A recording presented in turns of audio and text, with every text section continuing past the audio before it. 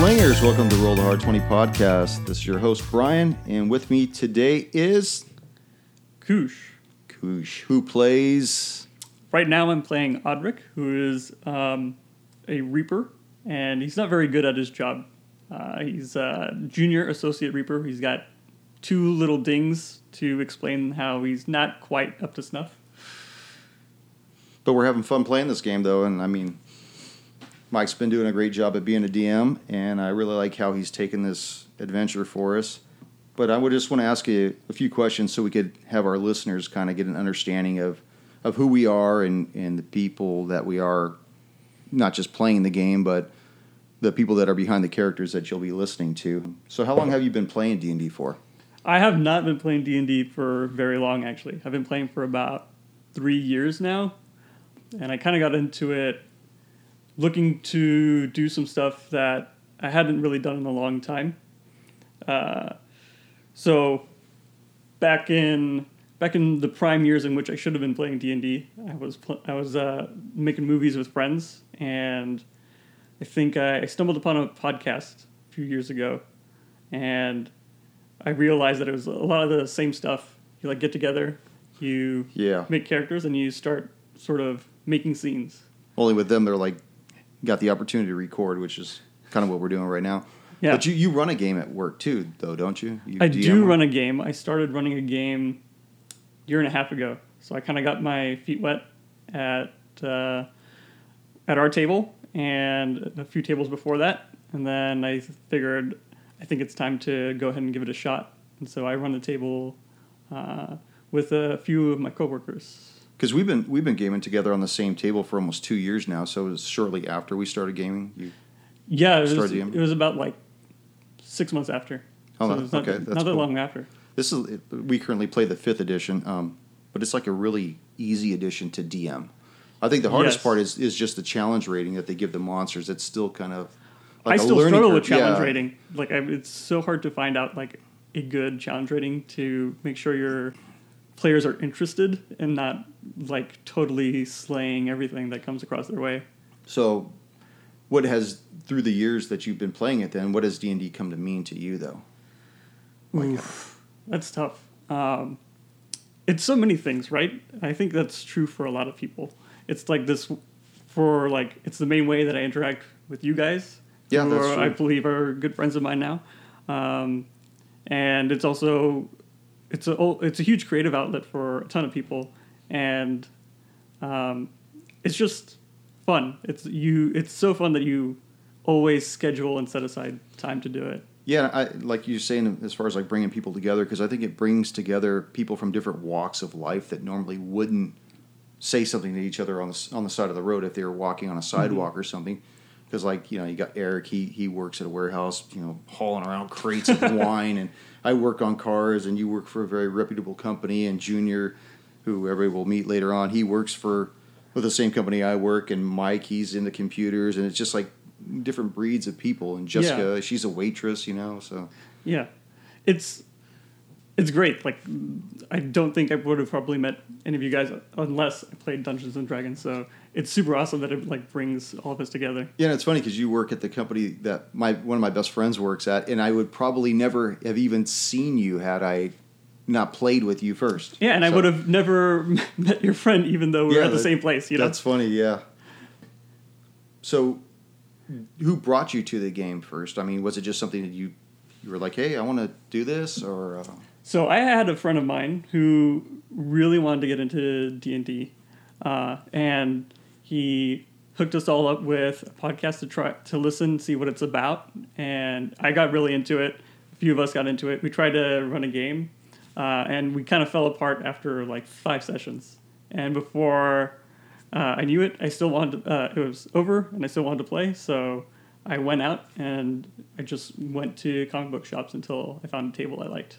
It's funny because the shop that we were playing at before we moved here, they weren't doing anything. And I kept trying and trying. And then one day I went by just to see if they had anything on their bulletin board, and it was completely gone. And I had asked them, hey, you guys do D&D? And they said that, we do it every Wednesday. And I was like, well, right on. So I just jumped on that table, and that's when John was DMing. But yeah, So we've been together for almost 2 years now. Yeah, yeah. And lovely. Are you still with the previous group that you'd had, or that you're running right now? Are you still with that? Oh yeah, the other group that I play with, I'm still with them right now. We don't really progress through stories as fast as our table because we're super cool and we get to meet like every week. But my other table that I run, we run it like every other Tuesday, and then we might miss a Tuesday here and there. That's the hardest, is the consistency, and that was one thing that Yeah. we wanted to do when we were putting our group, making sure that Oh, when yeah. we put our group together, that the consistency was there, so we could have the material to put out. Yeah. So, and in fact, I went to each person at our table to make sure, because we gelled so well. It was just a matter of moving up the road, per se. And then like I feel like the quality goes up so much when you're able to meet every week. Like if you skip a week, even at our table, it's like sometimes it's hard to like get back into it. You have so much more to remember, Right. and so you waste some time going through that.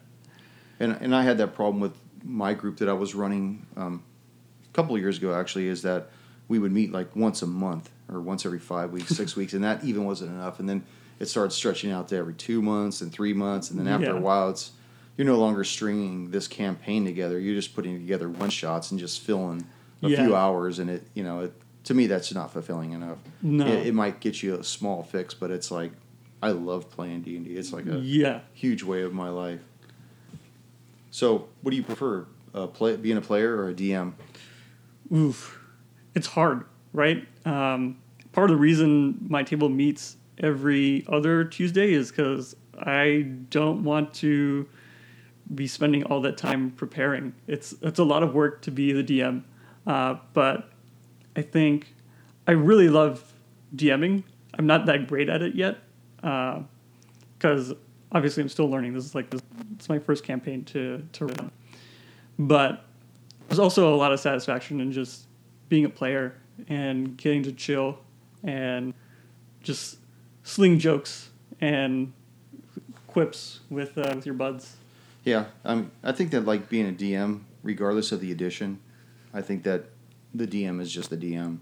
Mm-hmm. Like you could put them in second edition or fourth edition or fifth edition Mm-hmm. or old basic. It's just a matter of getting an idea of the mechanics and how they're working in this new edition. But outside of that, it's just like, okay, I have the story I want to tell. I have this castle or this dungeon or this old prison or whatever, and this is what I want to be in that place, and this is the scenario I want to present to people and have them go through it. Mm. And yeah, like putting together the monsters for 5th edition until I get the full grasp of it. Like, I've had to modify their challenge rating to modify their AC and their hit points and their damage output and their abilities and stuff like that, because I don't want them to be walked over, but I also don't want them just to be slaughtering PCs left and right. One of the worst things you could say is like, okay, welcome to my campaign. Create 2 characters. That's character creation, because it's like, that's. There's no better way to make sure your players are not connected to their character than to say, please make 2. Yeah, exactly. I want you to really feel for these 2 characters, but not enough where we can slow down a little, But so, on to characters or whatever. What is the hardest race or class you've ever ran? Racer as a player? Yes, as a player. That's a good question. I didn't think about it as a DM. Yeah, Like, because sometimes races can be problematic. As a DM?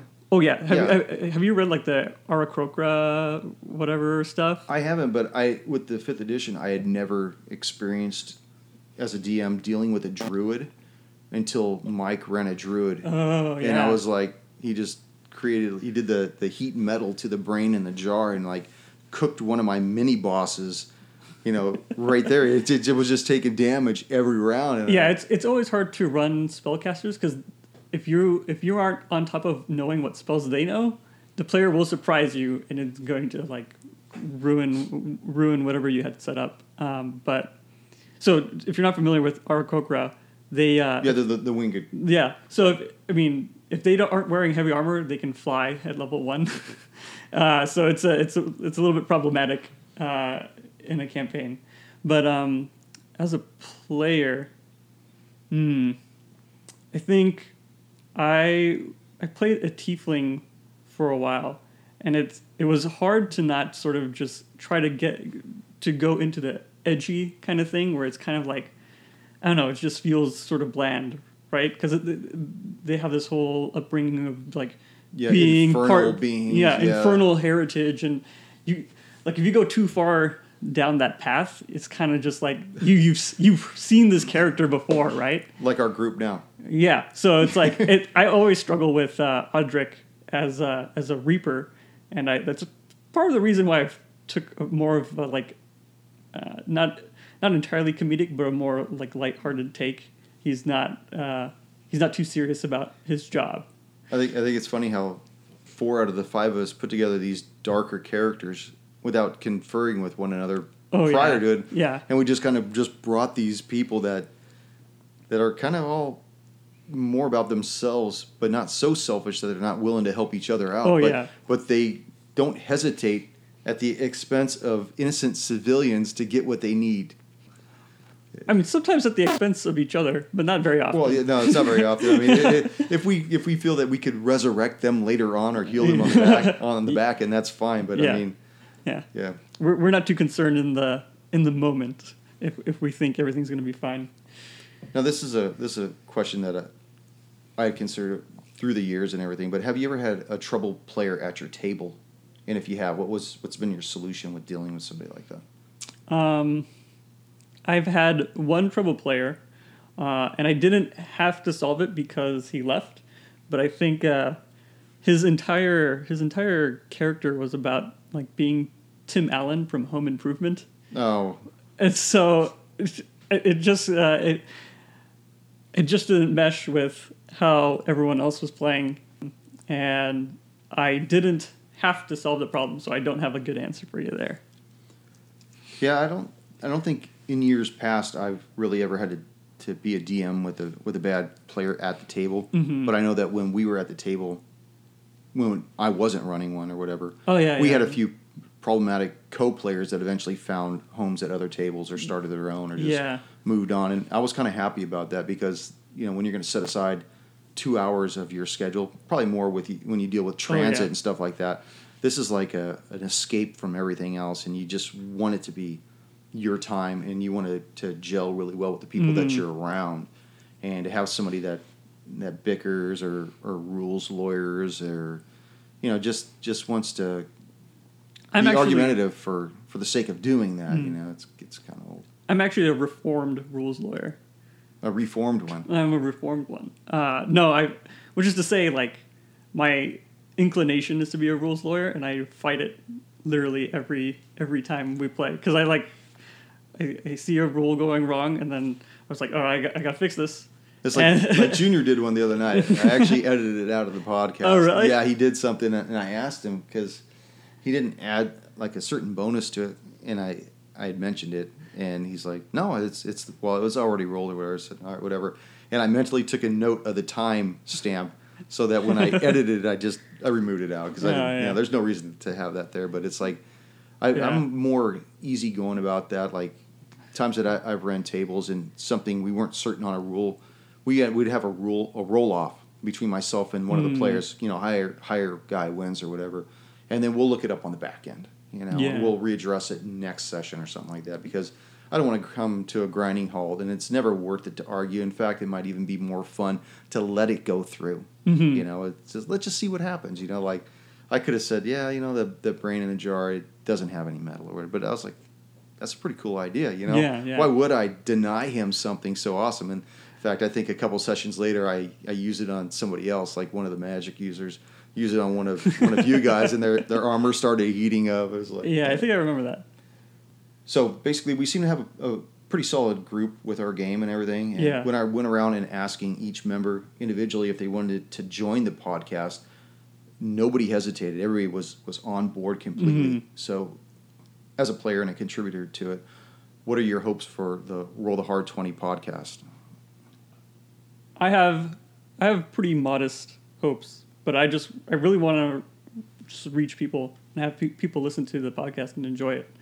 That's really what I've always liked about making anything in general.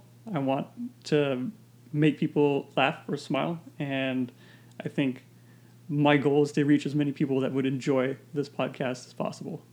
And that's my personal hope as well, is that people that listen to this in the future have as much fun listening to it as we do playing it. Because I know we're having a blast, when we're rolling and we're screwing up and we're rolling ones or 20s, or we're saying, off the wall humor or whatnot. I want people that are listening to it through their headphones, like I listen to other people's podcasts, just to really buy into it and enjoy it for the 45 minutes to an hour that the sessions, play out for. So, well, that's all the questions I have for you this evening.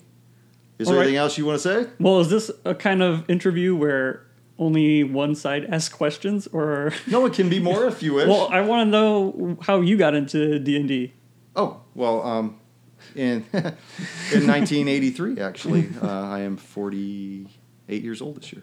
A friend of mine, he came from a large family. He was a Catholic Irish family, and every year they would wait till the day after Christmas to get their Christmas gifts because they had 7 kids in their family.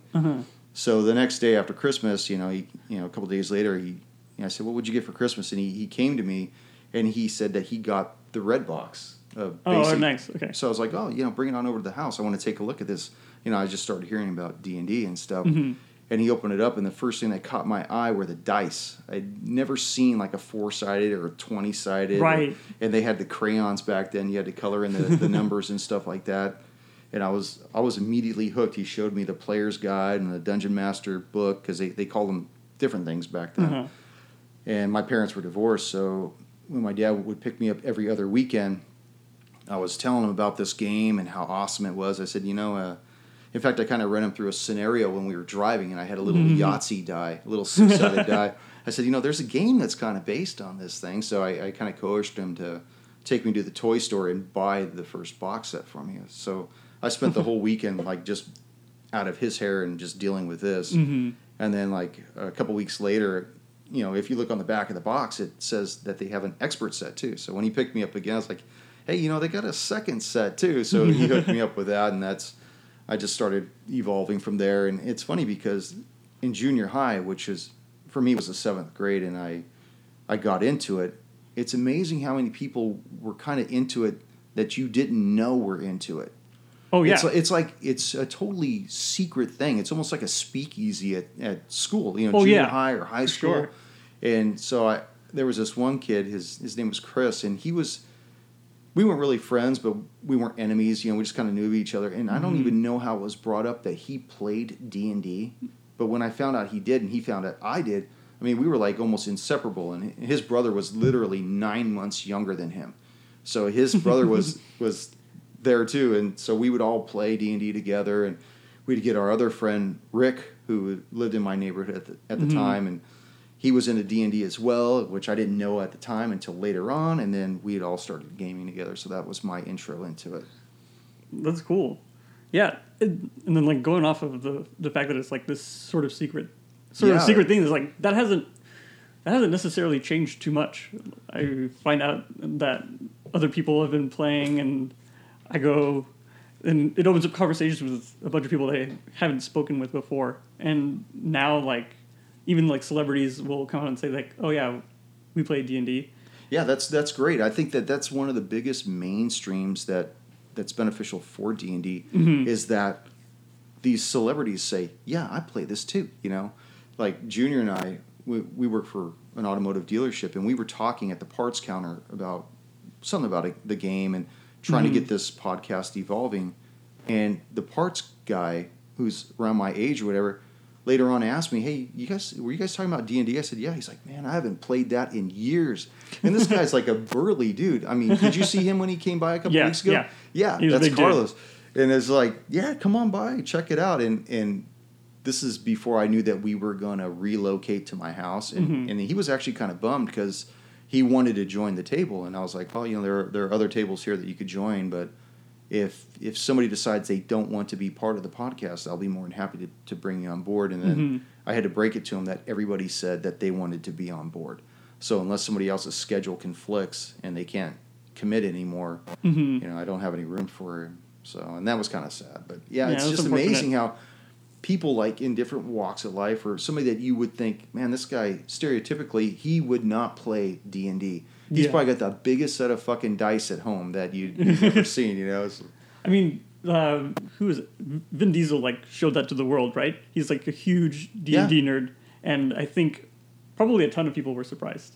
Yeah, you know, I had actually heard a story about the guy, and I don't know how accurate it is, but back probably like 9 years ago, there was a gaming store at the South Coast Plaza Mall, and I guess he walked in there, and some kids were buying some core books or whatever, and I guess he bought them for them. You know, awesome. I think that's pretty cool. Yeah. If that's a true story, you know, and I hope it is, because I'd like to think that part of him is, because he always seems like a very generous, rich in spirit type of guy. I don't mean like monetary aspect, because money should never be confused with wealth. You know, you could have a wealth of spirit, and I think that's important. But you know, then you got the Joe Montanaro. Montenegro?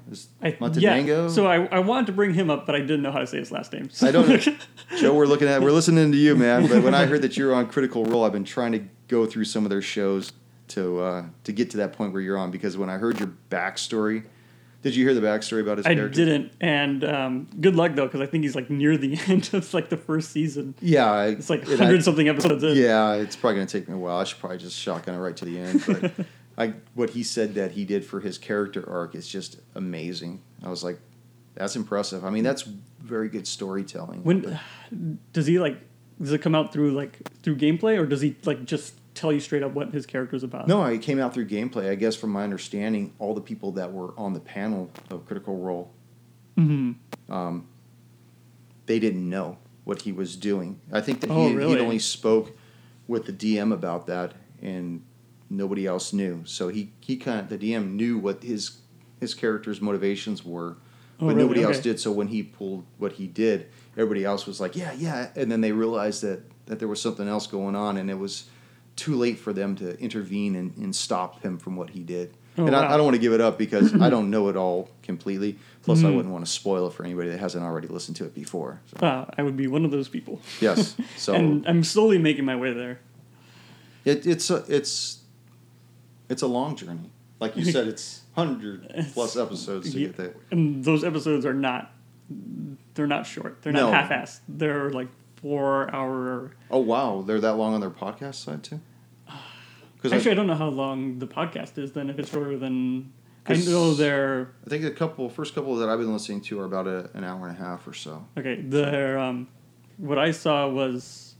Or what I've been going through is they're like sort of YouTube videos, and those are like nearly 3 to 4 hours long each session. But they were doing them once a week though, right? Yeah. And that's probably why, because when they would sit down and play, I'm assuming it's like for me, because I think I've said this before, D&D to me is not just a game, it's an event. Oh yeah. I mean, it means something to me. It's like watching the Olympics every week and not being bored, because every week it's called the Olympics, but it's a different game in the Olympics every week. Something else is going on, and this week you got to fight this son of a bitch. Yeah, I mean, it's like, I feel like D&D is meant to be like this, definitely this weekly sort of thing. It's like your favorite TV show. Yeah, you want it to be there every week. I agree. I look forward to it.